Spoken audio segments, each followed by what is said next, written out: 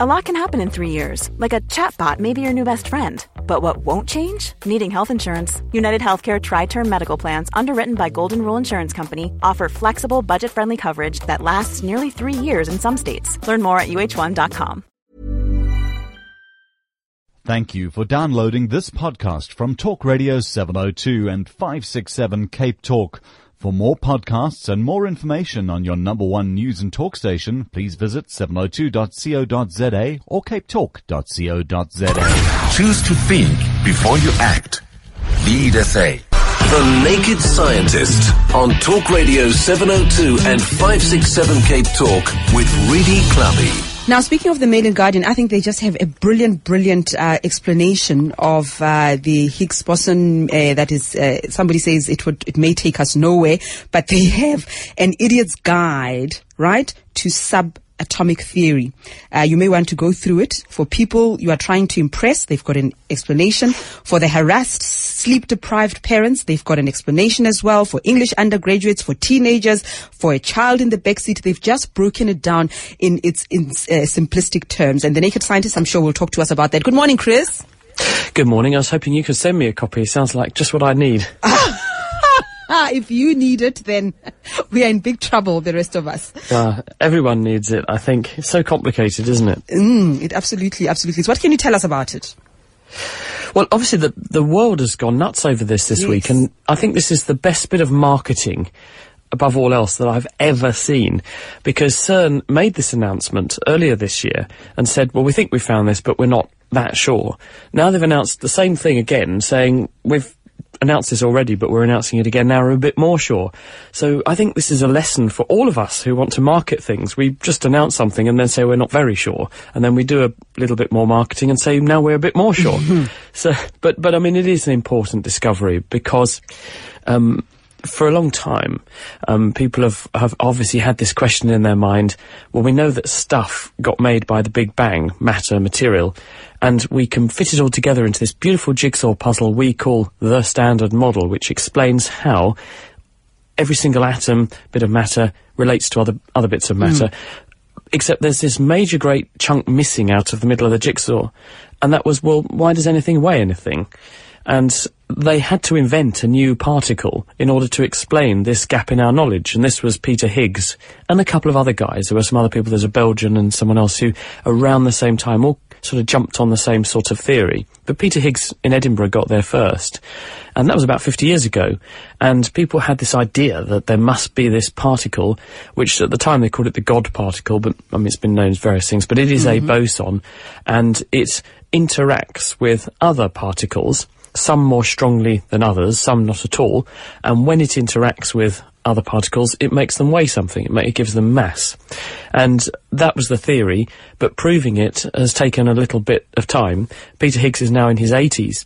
And he was actually at the announcement that CERN made, where they said, but we've got very high certainty that we found this now. And he actually had some tears in his eyes, because he said, I never thought in my lifetime that I'd actually see this work that I began to work on and formulated actually come to fruition. So that's a wonderful story. But it does really begin to enable us to say, well, we now put our physics on a much more certain foundation, because before people were making theories based on theories that were themselves uncertain. So if the foundations are now a little bit stronger, it means that there's less uncertainty. You can constrain the limits of other predictions and other pieces of work that people are doing. And it means that physics can move forward. But if, for the average person in the street, when they're asking, is this going to change my life tomorrow? The answer is no, of course not, because, of course, we discovered the structure and the sequence of the genetic code and DNA more than 50 years ago. But it's only now that we're beginning to see some fringe benefits from that, because we can go and sequence genes, we can sequence people's genetic material and predict what diseases they might have, or put some of those diseases right. So it takes a long time to do really important science, but this is an important piece of the fabric of the universe that we've understood a little bit better this week. Okay, and that's been the analysis and reaction. Tremendous importance to our understanding of the universe. Any questions that you have about this, or anything else that you want to ask the Naked Scientist, we're very happy to take your calls on 021 446 0567 011 883 0702. Let's go to Roland in Rustenburg. Hi. Good morning, Grady. Good morning, Chris. Good morning. I was laying in hospital and I was looking at a stupid fly on the ceiling, and I wondered how it lands on the ceiling. Does it do a loop? Does it do a roll? I mean, as an aviator, I was very interested, but I just couldn't look fast enough. Yes, I think the answer is, from what I know, what the fly does is it flies towards the ceiling and then it reaches out with its two front legs and stops flying, folds its wings in, grabs the ceiling with its front legs and then swings its back end round and grabs on with its back legs. And then when it flies off, it reverses that process. So it lets go with the back, then lets go with the front, drops under gravity, and then activates its wings and off it goes. Okay. Roland, are you happy? Thank you. Thank you very much. Let's go to Thuli in Rustenburg again. Lots of calls from Rustenburg this morning. Good morning, Thuli. Hello, Sister Rita, how are you? Fine, thank you. Okay. My question to the naked scientist is, when will we be able to divide by zero? I mean, what's a big deal? Is it that difficult? It's been years now. When will we be able to divide by zero? Well, you can divide things by zero, and the answer is that when you divide something by zero, you get infinity. And the reason for this is, if you imagine drawing a graph and you start with numbers where you're sort of doing 1 over x, so y equals 1 over x, so the number on the y-axis, up and down the page, is equivalent to 1 divided by the number on the x-axis. In other words, the numbers across the page. Now, if x is very big, so let's say x is 100, then the value of y is 1 divided by 100, 0.01, so you have a very small number. Well, if we make x a bit smaller, let's call it 50, 1 divided by 50 is twice as big, so that's 0.02. So that's a bit higher up the y-axis. Now, if you keep going backwards, then what you see is the line sloping as you go back towards the left-hand edge of the page, and x is tending towards zero, the line is sloping up and up and up and up and up. Mm-hmm. And you can imagine a situation where for every number of x you choose, the value of y will get bigger and bigger and bigger. And if you make x smaller and smaller and smaller, then you get a value which is bigger and bigger and bigger. And as far as we can tell, that's going to go on to infinity. So we regard as division by zero as having an infinite number of possible solutions. Thank you very much, Thuli. Let's go to, is it Roger? Roger in Constantia Kloof. Hi. Hi, really morning, Chris. Man, I'm busy. I'm at home here. I'm recovering from an operation that I just had recently.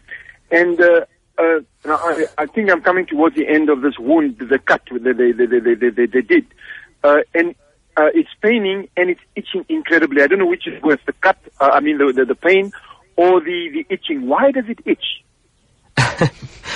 It's a really good question, Roger, and I'm sympathetic because I've not had a severe wound, but I've had other things that itch to death like that. And also people say when they have a plaster cast, that's also one of the most excruciatingly itchy things because you can't get to the itch to scratch it.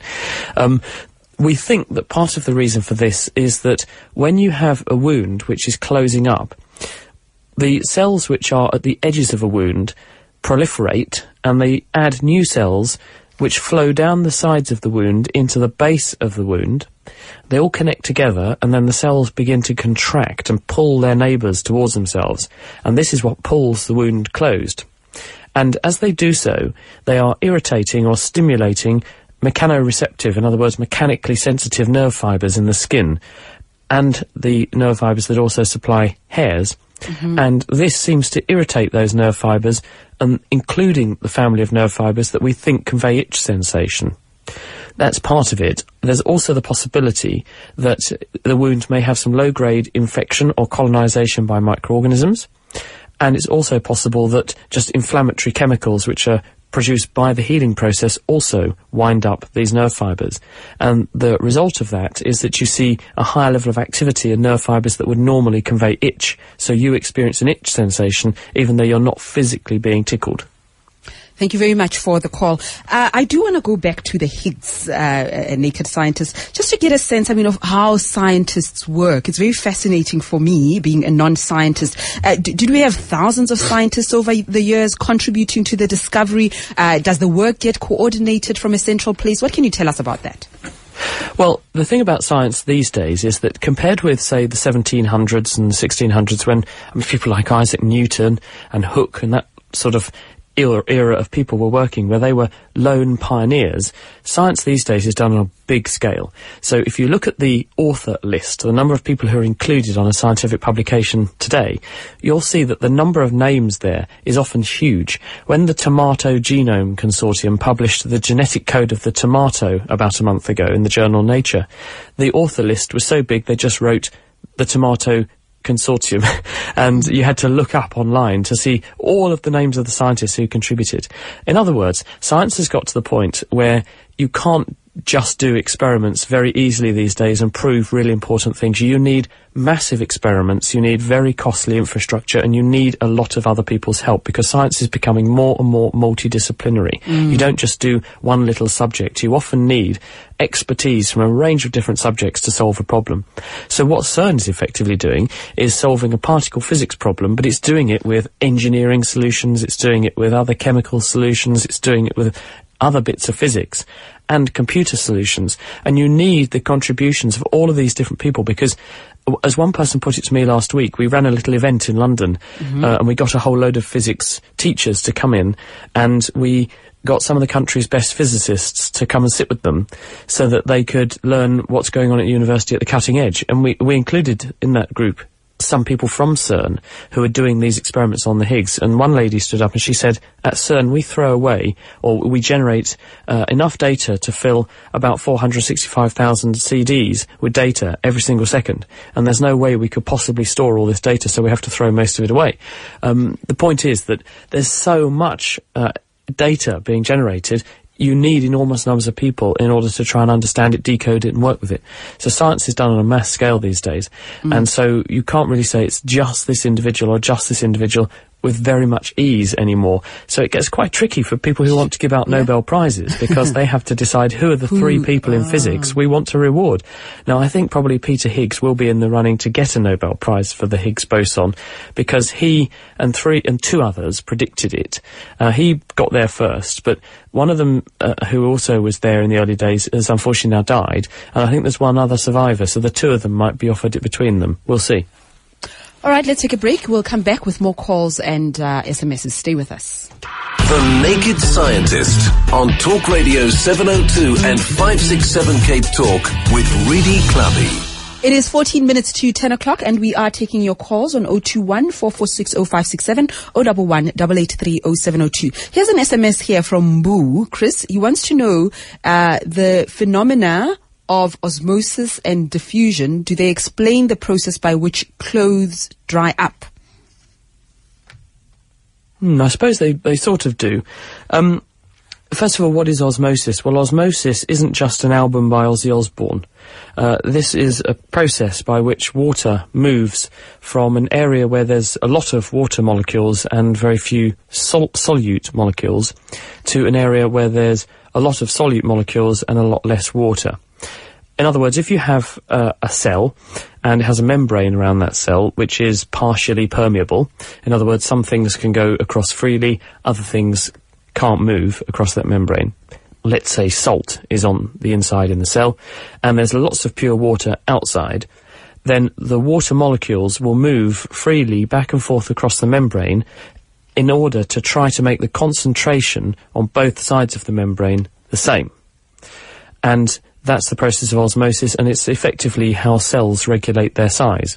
And by controlling the concentration of salts inside and outside cells in the body, you keep your cells at the right turgor, or amount of swelling. If this process goes wrong and cells are allowed to swell up too much, they can go bang, and that's very bad news.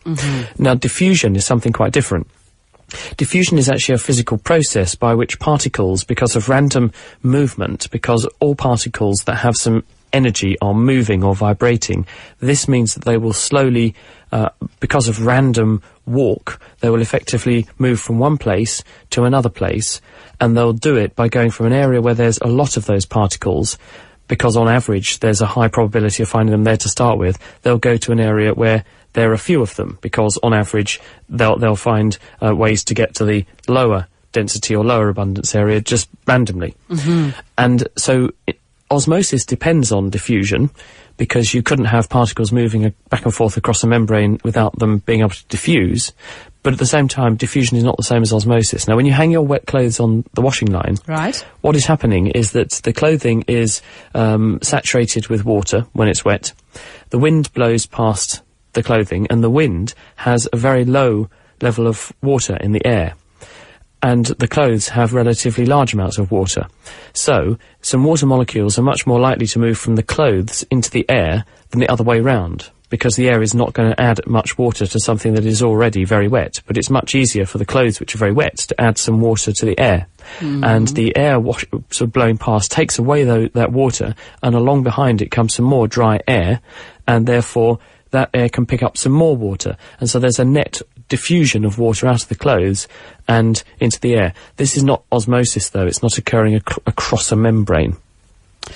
Lovely question, Mbu. Thank you very much. I'll be watching my clothes more closely this weekend, see if they do exactly what we've just explained. Let's go to Clayton in Rivonia. Hi. You doing, Rudy? Fine, thank you.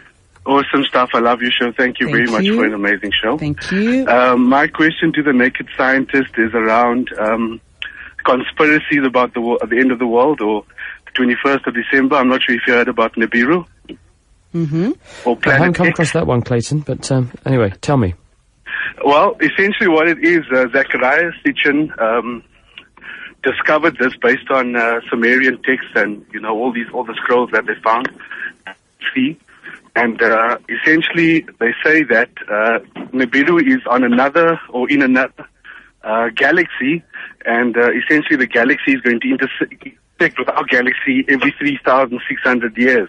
And based on the Mayan calendar, this is going to happen on the 21st of December. The what? The Mind calendar? Mayan. Okay. Yes, the Mayan. Mind calendar. The what? So essentially what they're saying is, and I mean, if you go onto the internet and you just search it, you'll see that there's a lot of stuff happening about Nibiru. Specifically in Antarctica, there is a German station there called the Neumayer station, and if you go onto the internet, specifically YouTube, and you Google that, you'll see there's a lot of activity. And like I said, this planet or Nibiru apparently has been viewed several times over the last couple of months. Okay. So you want to know, Chris, anything about that? Sounds complicated. Yeah, it's a bit of a tricky one. I mean, if it is some galaxy that's coming, then the nearest galaxy to us is the Andromeda Galaxy, and that's 3 million light years away at the moment. So I think we've got a little while yet before we have to worry about that one. Other planets, well, we know there are other planets out in the dark reaches of our solar system that we almost certainly know are going to be there, but we haven't seen them yet, out near Pluto. So there are big bodies out there, but we pretty much know about everything that's close in our own solar system. So I think that it's a nice story, but I haven't seen any scientific evidence to back it up. And so, being a scientist, I'm interested in seeing the real hard proof in the form of scientific evidence, like they do at CERN with their Sigma 5 level of certainty. Viv in Kempton Park, hi. Good morning. I'd like to ask the naked scientist a question about fiber optic cables. Now, we all know that they're laying kilometers of cables all around Gauteng, and there seems to be 3 different colors cables. My first question is, how do they join these cables? And is the fiber optic multi-fiber, or is it a solid fiber? Hello, Viv.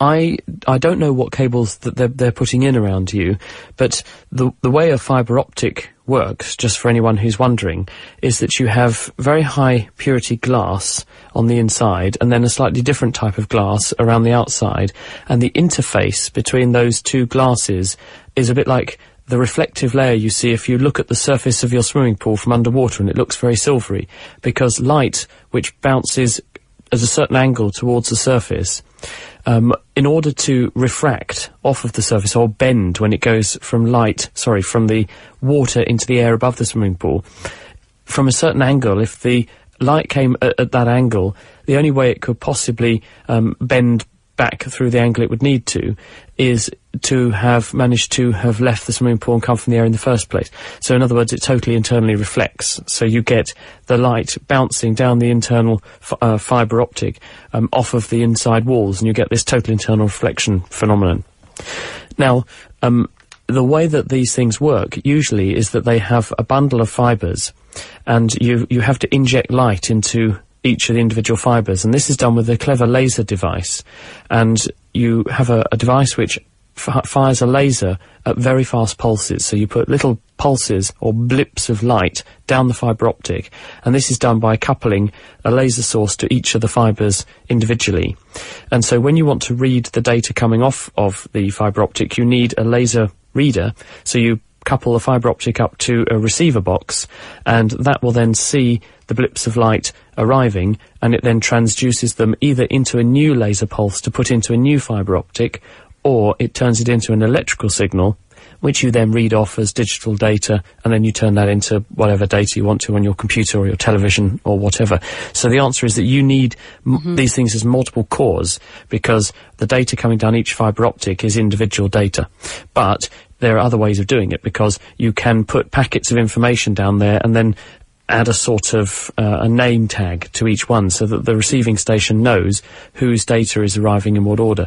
But if you want to maximise your bandwidth, you have lots of these things all in one big sort of composite cable, I think. Jared in Tukai, you are our last call on this one. Thanks for your patience. Thank you, Edie. Dr. Chris, I'd like to know if there are no pain receptors. Sorry, your line's not clear. Speak up, please. Okay. Morning, I'd like to know if there's no pain receptors inside your brain. Why is it that when you get a headache, it feels like the pain is inside your head? Yeah, you're absolutely right, Jared, that you could actually take a spoon and scoop out a chunk of your brain, and you wouldn't actually feel any pain from the injury to your brain, which is why a stroke is actually painless. It's in fact the irritation to the layers around the brain, the meninges, which are painful. So when you have a headache, headaches can arise for a number of reasons. One of them is because you're a bit dehydrated and the brain shrinks a little bit and it puts tension onto the supporting structures, including the meninges inside your head. The other is when you're stressed, and you can end up with the muscles over your scalp being under stress, and this actually, or tension, and this gives you a tension headache. And when you have a bleed or a hemorrhage inside your head, then the blood irritates the meninges again.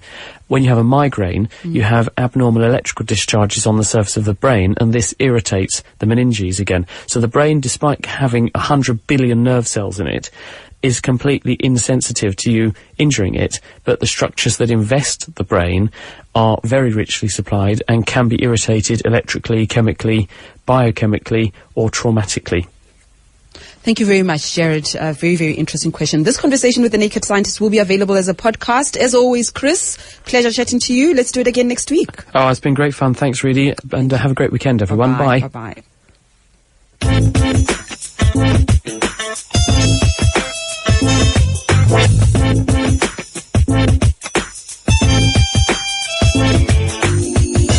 Just on the Higgs boson, again, the Mail and Guardian on page 8, the science page, it's a very interesting article of a scientist who's fretting that the elusive Higgs boson may take us nowhere, and then they break it down very nicely in this Idiot's Guide to Subatomic Theory. There's the explanation for people you are trying to impress, and then for the harassed, sleep-deprived parents, they're saying if the constituent parts of matter were sticky-faced toddlers, then the Higgs field would be like one of those ball pits they have in children's play areas. Each colored plastic ball represents a Higgs boson. Collectively, they provide the essential drag that stops your toddler or electron falling to the bottom of the universe where all the snakes and hypodermic needles are. Okay.